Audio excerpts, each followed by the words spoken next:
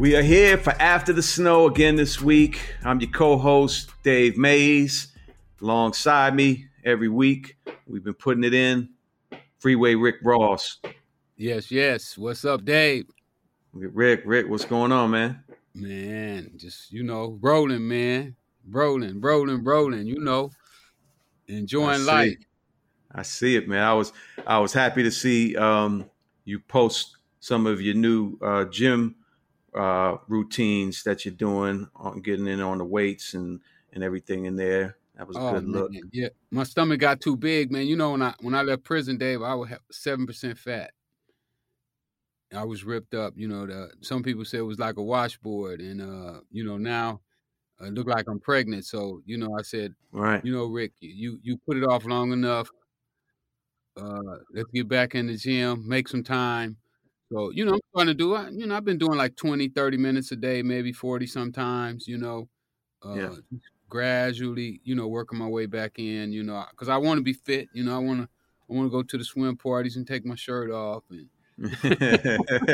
I feel you. I've been doing the same thing, man. I've been hitting the gym pretty regularly last few years, and still got a lot of work to do. Still at it. But yeah, it's a good thing to. Yeah, I'm gonna go today after we finish with the podcast. That's exactly where I'm going is to the gym, get me a little bit in. My boy want to take me up to Stone Mountain. I'm in Georgia today.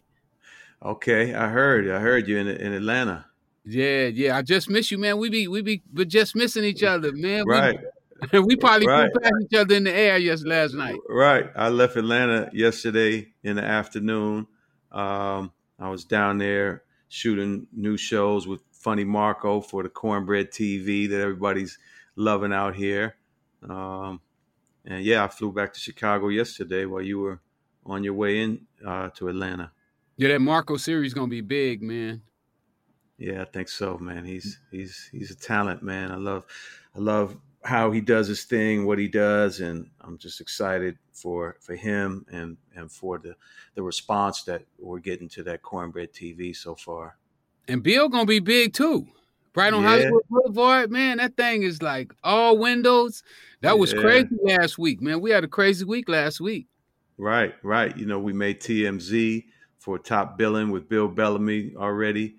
We haven't even launched. The show's going to launch in a couple more weeks. That's the name of it, Top Billing with Bill Bellamy. But yeah, we had the TMZ tour buses pull up while he was with T.I. John Sally, Too Short. Yeah. You know what I'm saying? That was crazy. All in the same building. Yeah. So yeah, things are looking good for Breakbeat right now. We got a lot on the plate, but a lot of things are looking good, man. So and then you and I got a lot of other projects that we keep talking about. So we're gonna have to. The highlight though for me was me, you, and Brett being together, man. I thought that was the dopest show we did so far. Definitely. I don't know what everybody else thinks, but I thought it was dope. And I hope that we can do it again soon because it was, for me, it was just the most amazing show that we did so far. And I can't wait till we get to sit in a room like that again. And anyone that missed it, that was last week's episode of After the Snow. First time we were all together in LA. But I think, that could happen more often, with us doing the Bill Bellamy show out there. We're going to probably be doing shows once a week with him. So, maybe we can just set it up where we can do the podcast while we're all, while Brett and I are in LA with you. So that would be amazing. Shout out to Brett, our other co-host, Brett Jeffries. We miss you already. Yes. Shout out to Brett. Yeah. But man, I thought that was one of the most amazing shows we did. And even though all the other people was there, for me, my highlight of the week was that right there, man. Just being there. Dope. That's good to hear, man. And I'm on my way to St. Louis too. We got a fight this weekend in St. Louis. I'll be down there promoting fights, and anybody in St. Louis, hit me up, come out, support. Yeah, the Lou, definitely. They're celebrating their guy Jason Tatum right now, who's doing his thing for the Boston Celtics, who went up 2-1 last night in the series. So Yeah, I thought Golden State was gonna have an easy time with them, man. But I guess those I guess boys, when you get at that level, ain't nothing easy. those boys are tough here between Tatum and Jaylen Brown, but they got some guys around them too that are doing their thing. Marcus Smart, um, the Williamses, those guys are killing them. So we'll see. I'm sure Golden State going to regroup. Should be a good game. When's the next one? Maybe tomorrow, Yeah, something yeah. like Golden that. State got Yeah, to try to get that home court advantage back. exactly, They lost exactly. home court advantage the first night, so Yeah. they got an uphill battle now. Yeah, Nelly performed last night at the Boston, in Boston at the game at halftime. He's from St. Louis, of course. So I guess him and Jason Tatum hooked that up. They Oh, seem that to was be, dope. yeah, they Yeah, seem to be friends. yeah. That's dope. That's dope. Yeah, yeah. So, Man, you ready to get into this show, man? yeah, let's do it. Let's do what we do. Let's talk about this week's episode of Snowfall, and of course, we're back at season one. We're now talking about episode 6 of season one, um, and it's an interesting episode. Things are moving along with our main, storylines following, Franklin, following uh, Oso and Lucia, and of course, Teddy and Alejandro, and all the other characters that come into play on those main characters' kind of journeys that we're watching so far. So yeah, I think the first thing we see, one of the first things we see is uh, Franklin counting the money out with his boys at the crib. They're going crazy, throwing the money all over the place and everything. And of course, the girl next door, Melody, pops up, and she's already in the know about what's going on and everything. But everybody wants to try using the product. And Frank, Yeah, man, and that was one of the things that stood out to me. With my crew when I started. Uh, when I started, I'd already been kind of like educated on about using, because some of the pimps had been telling me, whatever you do, don't use, don't use. If you don't use, you'll get rich. And those things kind of stuck in my mind. But for my boys, they didn't get the same type of lessons that I got. They got it from me, where I was telling them, man, don't use, don't use. And, you know, lo and behold, behind my back, they had been using, and it took a while. It take a while before you can discover that somebody's been using cocaine. It's not it don't have the obvious signs that some of the other drugs might have. Where you can just straight see right off the bat that they already using drugs. So um, his guys was acting a little weird, and I guess Franklin picked up on it, and yeah, he questioned them in there about them using. None of them admitted it, but something was going on with them. definitely, definitely. So did you have like rules with people like that they couldn't do it, or you just had to try to Well, monitor it? Dave. When I started, I was young. I don't know nothing about rules. Hmm. Cocaine to me was totally new. Yeah. I didn't. When I first got a hold of cocaine, I didn't even know if it was real cocaine or not. My first job was to figure out, was it real? Mm. Was it really cocaine Mm. or some baby powder? So Right. here I am learning by trial and error. So, I had enough sense to tell my guys not to use, but, I never sit down and had a meeting with them. I didn't start having meetings with my guys a couple years after I had been in the business for a while, you know. Mm. So as far as sitting them down and telling them, hey, you can't use, if you use, you're going to get fired. No, I didn't do that. It was more like, man, TQ and them said, don't use this stuff, even though TQ used, but he knew enough about it to tell me not to use. He knew that it was holding him down from his goals. And several people told me that. So that always stuck in the back of my mind. Even though, I tried it. I tried it for about a week. I went about a week straight, maybe 2 weeks. I was snorting, and then we started smoking the weed in Primos. But I got sick at the end of the whatever the period was that I went through it. I got sick. Lucky for me, and I realized that I could never do it again. When I started doing this, I think I had about maybe 3,000, close to $4,000. And when I caught myself, I think I was down to about $300 or $400. So I also saw that, using and the money didn't go together. They didn't go hand in hand. So I was able to quit. Right after that period, and I Right. vowed to myself, that I would never use again. Was there something that happened, or what was the transition point to where you started to get a little more organized? Like you said, the first couple of years it wasn't that organized, but then you started having meetings and implementing structure. What was there something that precipitated that? Well, once you start having money, money buys knowledge. It buys you friends with information, and so I started to meet people that were more organized, more business savvy, and I just started learning from them, what they were doing in their businesses and how they organized their businesses. But my business was really ragtail from the beginning. You're talking about 19, 20-year-old kid, never read a book, didn't watch the news. Probably my favorite shows on TV at that time probably was cartoons and westerns. So my knowledge of business was very limited, even though I had the desire to be a businessman.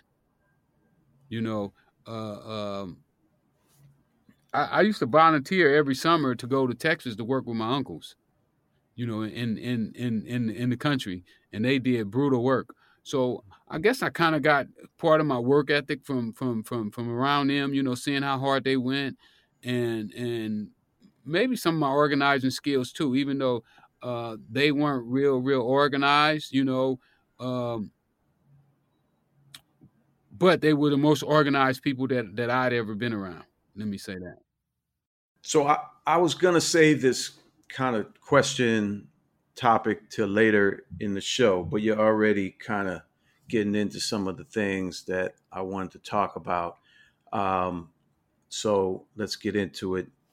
One of the things I'm looking at with this episode and what's happened is, Franklin is still at it, and look at everything he's been through.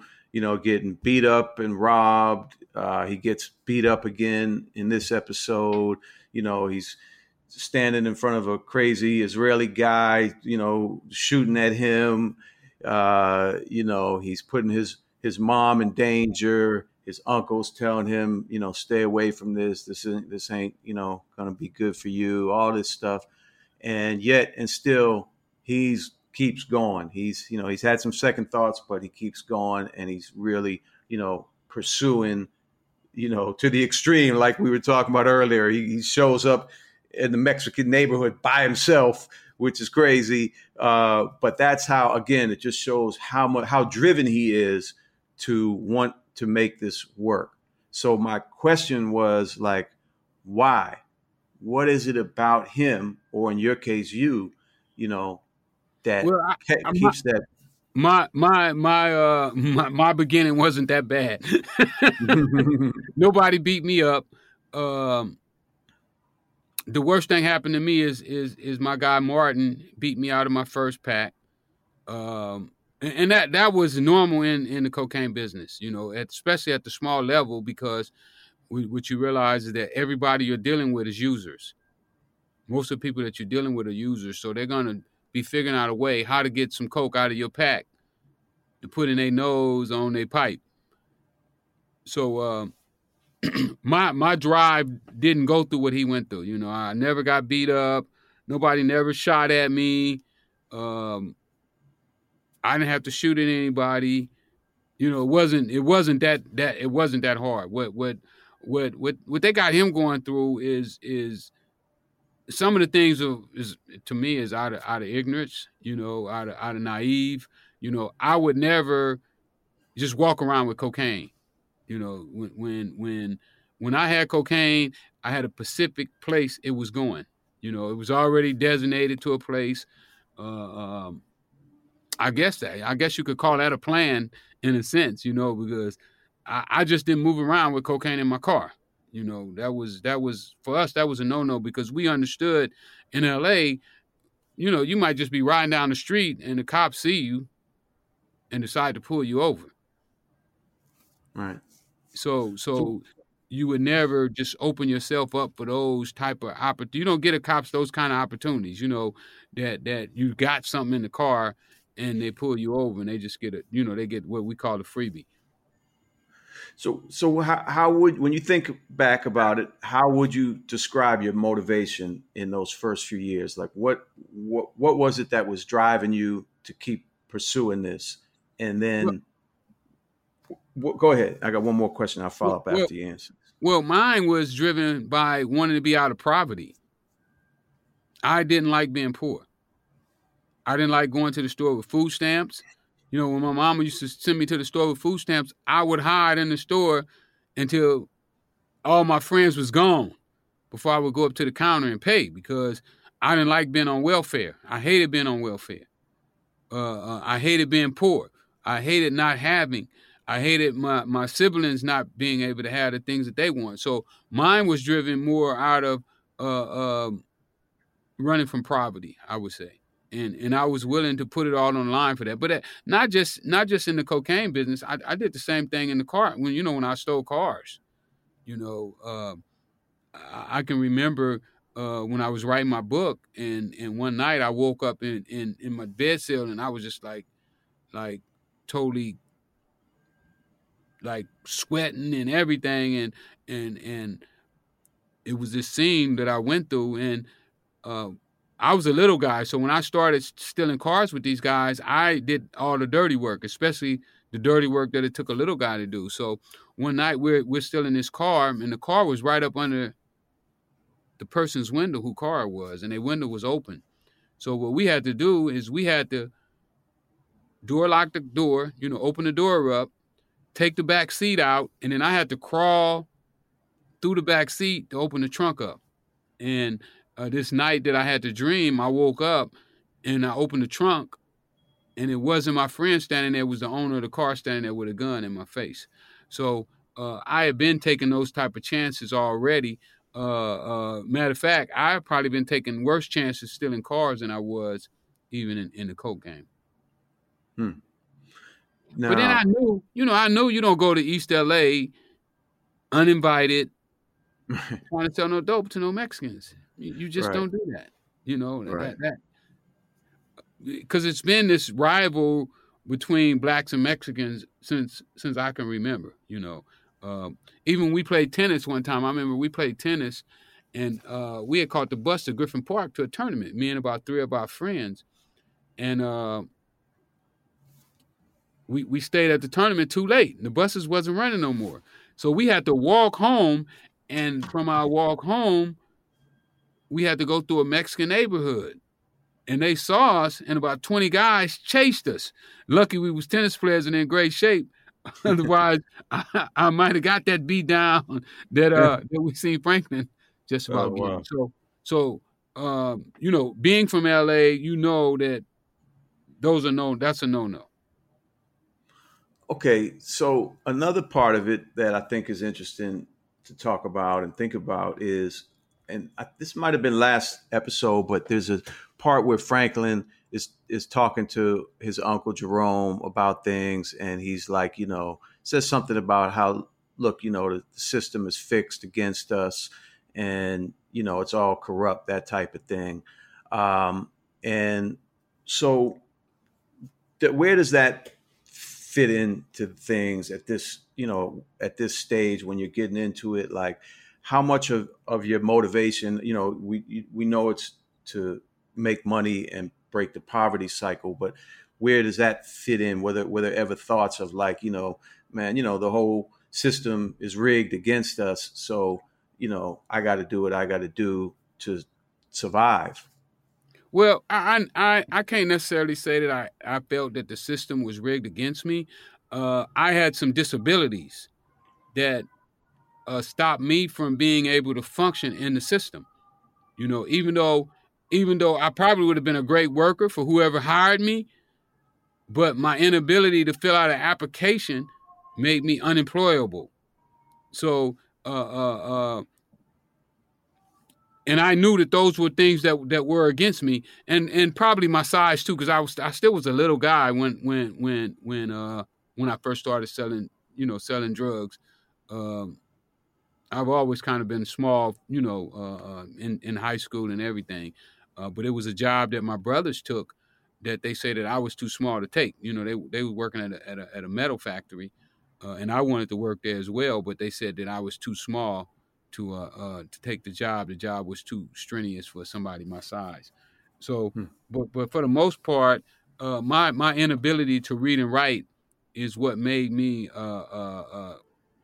kind of like where I almost had to go to something illegal to to to um to exercise my skills, to show my ability to handle money, my ability to organize, my ability to be honest to myself. Even though I stole cars, I always tried to be fair with the people that I was stealing the cars with. I never wanted to beat them out of their cut or anything like that. There, so it's like when the guys that I started stealing cars with, Dirty Benny, he goes to jail.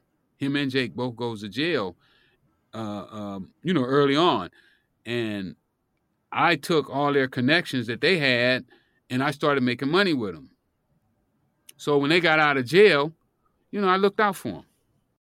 So Franklin's determination to succeed leads him to go to his uncle and ask for some more help and ask for a connection. And so Uncle Jerome and Aunt Louie decide, we're going to introduce him to Knees, is his name, and they take him to see old man Knees, who is a new character played by the actor Bokeem Woodbine. And I wanted to talk about Bokeem because he's been a staple in the hip hop culture for almost 30 years now. Been in so many movies and so much connected to the hip hop culture over the years. He got his start actually as like a extra in the movie Juice with Tupac back in '92. And then he got one of his first major roles in Jason's Lyric. He was in Dead Presidents and Crooklyn, and he became friends with Tupac. You might remember he was in the I Ain't Mad at You video with Tupac.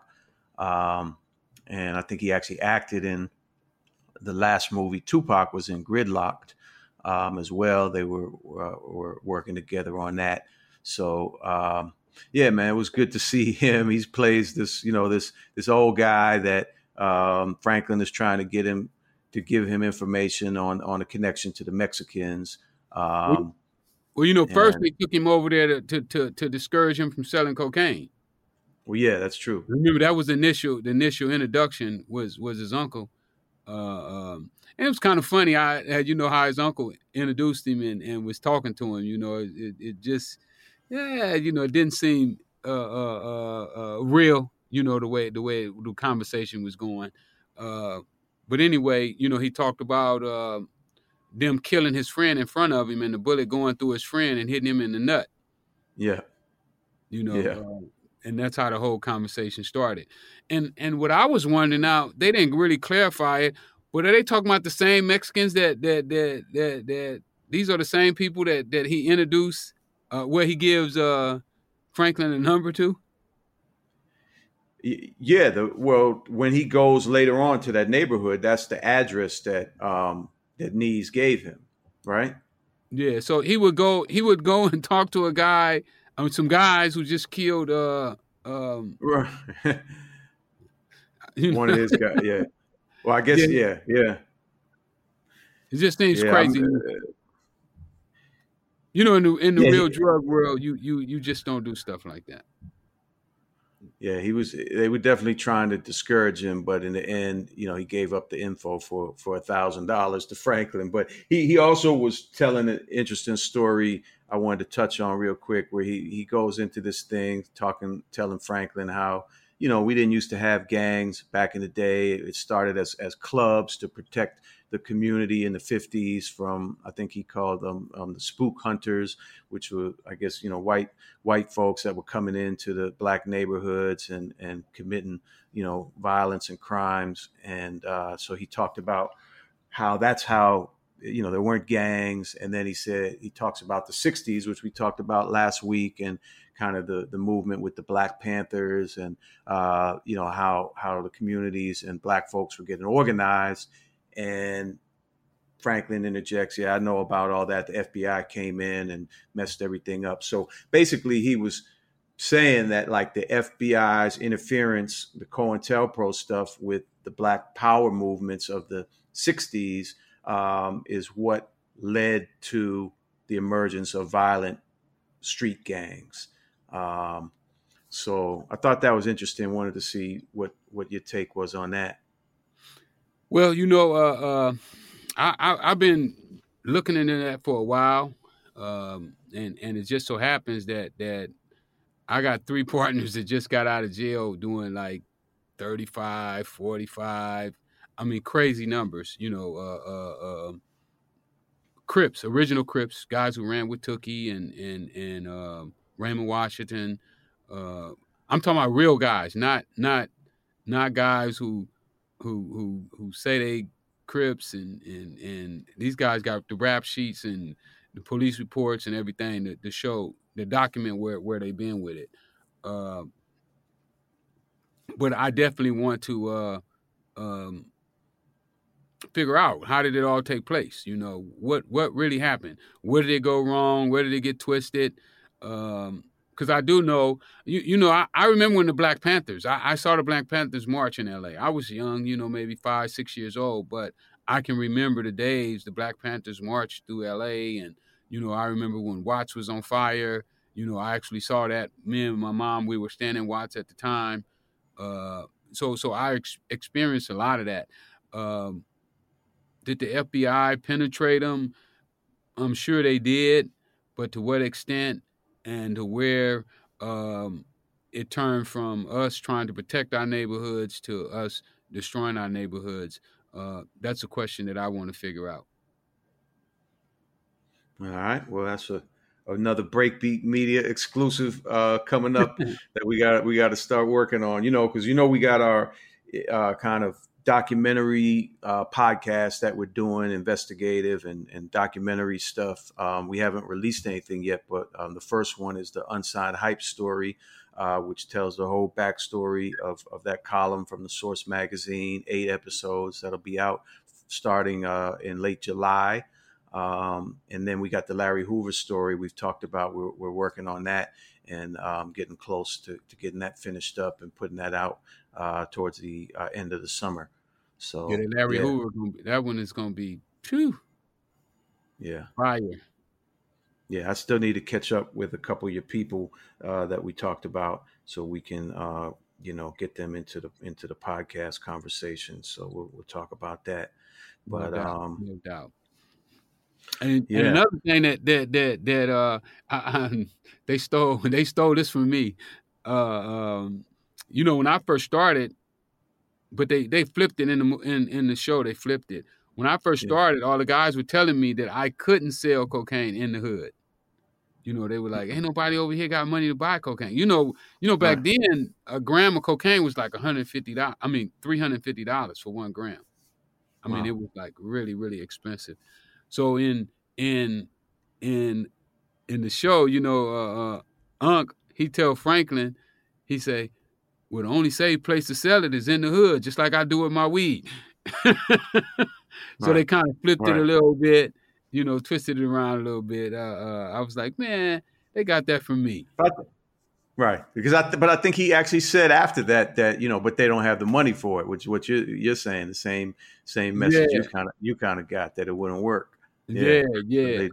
they That's what everybody, all the guys who were selling PCP, that's what they were telling me. Even though they were smoking cocaine, while they would tell me, "Oh man, it ain't gonna work," and then they smoking cocaine. So, because that's what I did. I fed off the PCP sellers for a while. mm-hmm. Like every time they make $100, they come spend 20 with me. To get high, so they could stay out there long. Oh, I'm just hitting so I can stay up tonight. I'm gonna stay out here a little longer tonight, so I'm gonna take me a little blast. Okay. They could afford it. They would shoot one of the people that could afford it. They could afford it. It was only at that time. It was only a few people. The pimps. The pimps could afford it. The PCP sellers could afford it. The weed dealers could afford it. So at that time, those were my main customers. Until later on, you start getting some entertainers. A few lawyers, a few doctors, and then people who had really good jobs. Like post office workers, and I could gradually see how, as the price came down, more and more lower income people had started to get involved. Yeah. But Was that Dave, go ahead. no? Go ahead, Rick. But most of the people who got involved, they didn't get involved to use. They got involved to make some money. Right. Even with Franklin guys, if we remembered, they really right now they're really thinking about making the money. They really want the money, Sure. but Yeah. they're also curious about what the high is like. Right. You remember that's their curiosity. Well, what is it like? How you gonna sell it if you don't know what you're selling? You know what I'm saying? And this is the stuff that turns people into addicts, because they go into it to make the money, because everybody need a little extra money. Everybody do. But they start to sample with, just like I did when I first tried it. I started to sample with it just to see, all my guys is telling me how good it is. And, so then once you sampled it, and a lot of people, if you're not really strong, you're going to be gone. Yeah. So it's interesting, you're talking about kind of the way you had to build your business in the beginning. And that's what we're seeing kind of in this episode where everybody's trying to figure out how they can unload this product. All of a sudden, this guy Alejandro, I guess, has popped up working with the CIA, and he's flooding, cocaine into LA or making it available in mass quantities at, I guess, discount prices. So you got people like Franklin and Lucia, and also everybody's chasing this opportunity, but they're all trying to find how we're going to move this stuff. And all roads end up leading to Stomper, the head of the Mexican gang. They call them Los Monarcas in the TV show. I'm pretty sure that's just a name they made up. But so it's basically presented that the Mexicans really had, and the cartels really had the cocaine game locked down, and that there wasn't opportunities if you didn't go through the Mexicans. So I wanted to hear your thoughts about that and your experience with that as well. Well, not in the 80s. No, blacks had the cocaine locked up. I mean, everybody was coming to South Central. Getting. I mean, we have people coming from all around the country. Coming to South Central to cop. Most of the guys that we hear about on TV and on the news, started right in L.A. It's amazing how. I say that cocaine have legs. It travels, from L.A. to Chicago, from Chicago to Minnesota to Milwaukee. It just has a way to travel. But in the 80s, it was definitely the blacks. It was only after the feds rounded up all of the players, that the Hispanics started to take over. So that's interesting. The Colombians was coming straight to L.A. They was coming straight to L.A. with it, and the Nicaraguans really kicked it off. But then once the Nicaraguans got it started and the market was there, then the Colombians, I guess they just heard about it and they start coming directly to L.A. And that's how some of the other guys who came up, got their connections, because the Colombians was running around L.A. looking for customers. But after we all went to jail, they started dealing with gangbangers, and guys started robbing them, taking all the cocaine. When we was in jail, we were hearing about people, taking 300 keys from the Colombians. So that's interesting. Now that we're talking about it in this way and perspective, like the show is making it seem like the Mexicans were the kind of people that were really funneling the cocaine and controlling the cocaine. But you're saying that isn't true, and kind of what that does in the TV show is sort of diminish the facts and the realities around the government's plan to push cocaine into all the black neighborhoods. Even what you were just saying, people from all over the country were coming to South Central to cop the cocaine, and all this activity was centered around black inner city black communities, and the government was sitting at the top here, kind of pushing the button to allow all that to happen. At least that's what many people believe, and there's a lot of facts to support that. So it's interesting that the TV show in this way is kind of deflecting the attention from that narrative. Well, like we said previously, these people didn't live in LA. They didn't have the real players. They don't have guys who really lived in this life. Was in the circle. Assisting them. They have people who was around, was about, but nobody who really was inside. Shaking and baking, and really helping them. And Yeah. that's why they would allow. And then I guess too, they don't really care about the truth. It don't have to be truthful. It just has to be captivating. Where the audience will go, wow. Because if it was, if it was a righteous story, they would be looking for the black players in the game. The Harry O's, the Bo Bennett's, the Young Tommies, the Freeway Ricks, the Big Teds. There was a lot of guys that carried a lot of weight in LA. Right, and that I don't want to give away too much, but that's kind of the thing you've talked about before of how you could do a different type of a series that would be more focused around, those guys and that whole scene and the reality in that era than what we're seeing on here. Because, as much as I give credit to the show for putting light on some of these realities, I always still in the back of my mind, I'm feeling like, well, somebody's got to coming in there and adjusting the narratives a little bit, to try not to push it too far or like I said, diminish, this part of the story, that there's somebody that's guiding that behind the scenes, Well, Dave, one of my problems with Hollywood is that they never tell true black stories.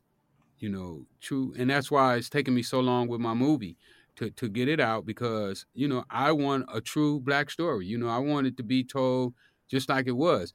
They don't like to show us in a smart light, even though, I was illiterate, I couldn't read, I couldn't write, I did a lot of things that were smart, inside of my coke dealing. Things that, if it would have went the wrong way, I could never get out of prison. It was times that, my guys, because, some of my guys were gangbangers. They had a gangbanger mentality. And the first thing they want to do is go kill everybody. And I had to be smart enough and strong enough to stand up to them and be like, hold up, let's weigh this thing out. Let's look at this whole scenario. And without those things being in place, who knows where me and most of my crew would be at right now today. Yeah. And I think that those are the things that people want to see. People want true reality, and I just don't see that inside of like with the guys that robbed Franklin. They sitting on the street trying to rob him. The cops if that would have been a cop and he saw those guys there, he would have took them out the car. Hmm. You know, he'd have called back up. They'd have been Right. stretched out on the street. You know what I'm saying? They'd have found a gun. It just that's not real to see a cop who's suspecting somebody of doing something and not taking action, especially in LA. LA, it didn't go down like that. I mean, even if it was a black cop, he still would have had you stretched out on the ground because I guess what the black cops used to do, it was this cop named J.C. Miller, and he worked on the Freeway Rick Ross task force. You know, they put this task force together to catch me because they couldn't figure out who I was or how I was getting away with it. You know, um, this guy would be the one who beat everybody up. He Right. would be the one hitting you in the head with the flashlight. You know, I guess to appease his peers and let them know that he was one of the guys. You know, and he was dedicated to the cause. Yeah, well, that's another interesting point that supports kind of what I was just saying, like that there's parts of the narrative that aren't being told correctly that are super important, like the way so far we've seen the police depicted. You're saying it isn't real, and then they're taking again a little bit of the focus off of the brutality, the illegal nature of what the LAPD and officers have been involved in for so long, and especially back then, that's not really being highlighted prominently as it could be in this early stage of the Snowfall, story. Yes, and that's what I was trying to say. That they just not putting it there, and they could have, and they should have. I mean, Yeah, if you go tell it, because people know that this is a real story. They know right. that parts of this is real, Yeah, but they can't figure out what's real and what's not real, right, right. and that's why Well, we here, and that's I don't, why we here. exactly. Exactly. Exactly. I don't want. I was about to say. I don't want to say. Keep saying the same thing, but that's why we're here. That's what Breakbeat is about. It's about creating a platform that's going to bring people the real information, the truth, the authentic stories. Not sugarcoating it, not having an agenda to cut out certain parts of it, but bring it to you real and raw. And I think that's what people really want at the end of the day. Despite the way this world is heading with social media and all the kind of shenanigans that go on in social media, I think, authenticity, if it's true authenticity, is really valued. And that's what Breakbeat is about, being authentically hip hop. So, I'm really proud to have you as part of the Breakbeat family, Rick. And definitely want to keep this show going and keep doing more things together. And hopefully, our listeners and viewers out there, can feel us and relate to what we're doing and what we're trying to do. I think they are. When I go out to the events, I'll be shocked. People come up and say, "Man, I watch After the Snow every time. Every episode." So, uh, I didn't really know, how it was gonna work out when you approached me about doing this show. Uh, but now, I'm getting more into it. I'm starting to feel it. I'm excited about doing it. Um, and I think it's gonna be a great thing for people, not just uh, um, for us, but for people to really see how Hollywood will take a story or an event and twist it to their narrative and not give it to the people the way that it should be given to them. Yeah. Well, on that note, I think we can wrap up this week's episode. And again, thank everyone. I'm your co-host Dave Mays, and this is After the Snow. We're part of the Breakbeat podcast network, and we come to you every week. We talk about an episode of the TV show Snowfall. This week we just did season 1, episode 6, so we'll be back next week with episode 7. And who knows where we'll be next week when we do the show. I'm in Chicago today. Rick's in Atlanta, but things are a lot of movement for both of us these days. Yes, yes, yes. I'm on my way to St. Louis too. St. Louis, stand up. I'll be there this weekend. Come check Yes. me out. Boxing matches. Yeah, man, it's just been wonderful, Dave, and we just gonna keep pushing this thing, man, Yeah. and see where it go. I know that sooner or later they're gonna catch on to what we doing, and they're gonna appreciate what we doing, man, because we need somebody out here with the truth, man. There's too much That's right. falsehood and too much faking and shaking out here, man. We need the That's right. real. That's right. All right. Well, on that note, we'll see y'all next week. Peace out. Peace.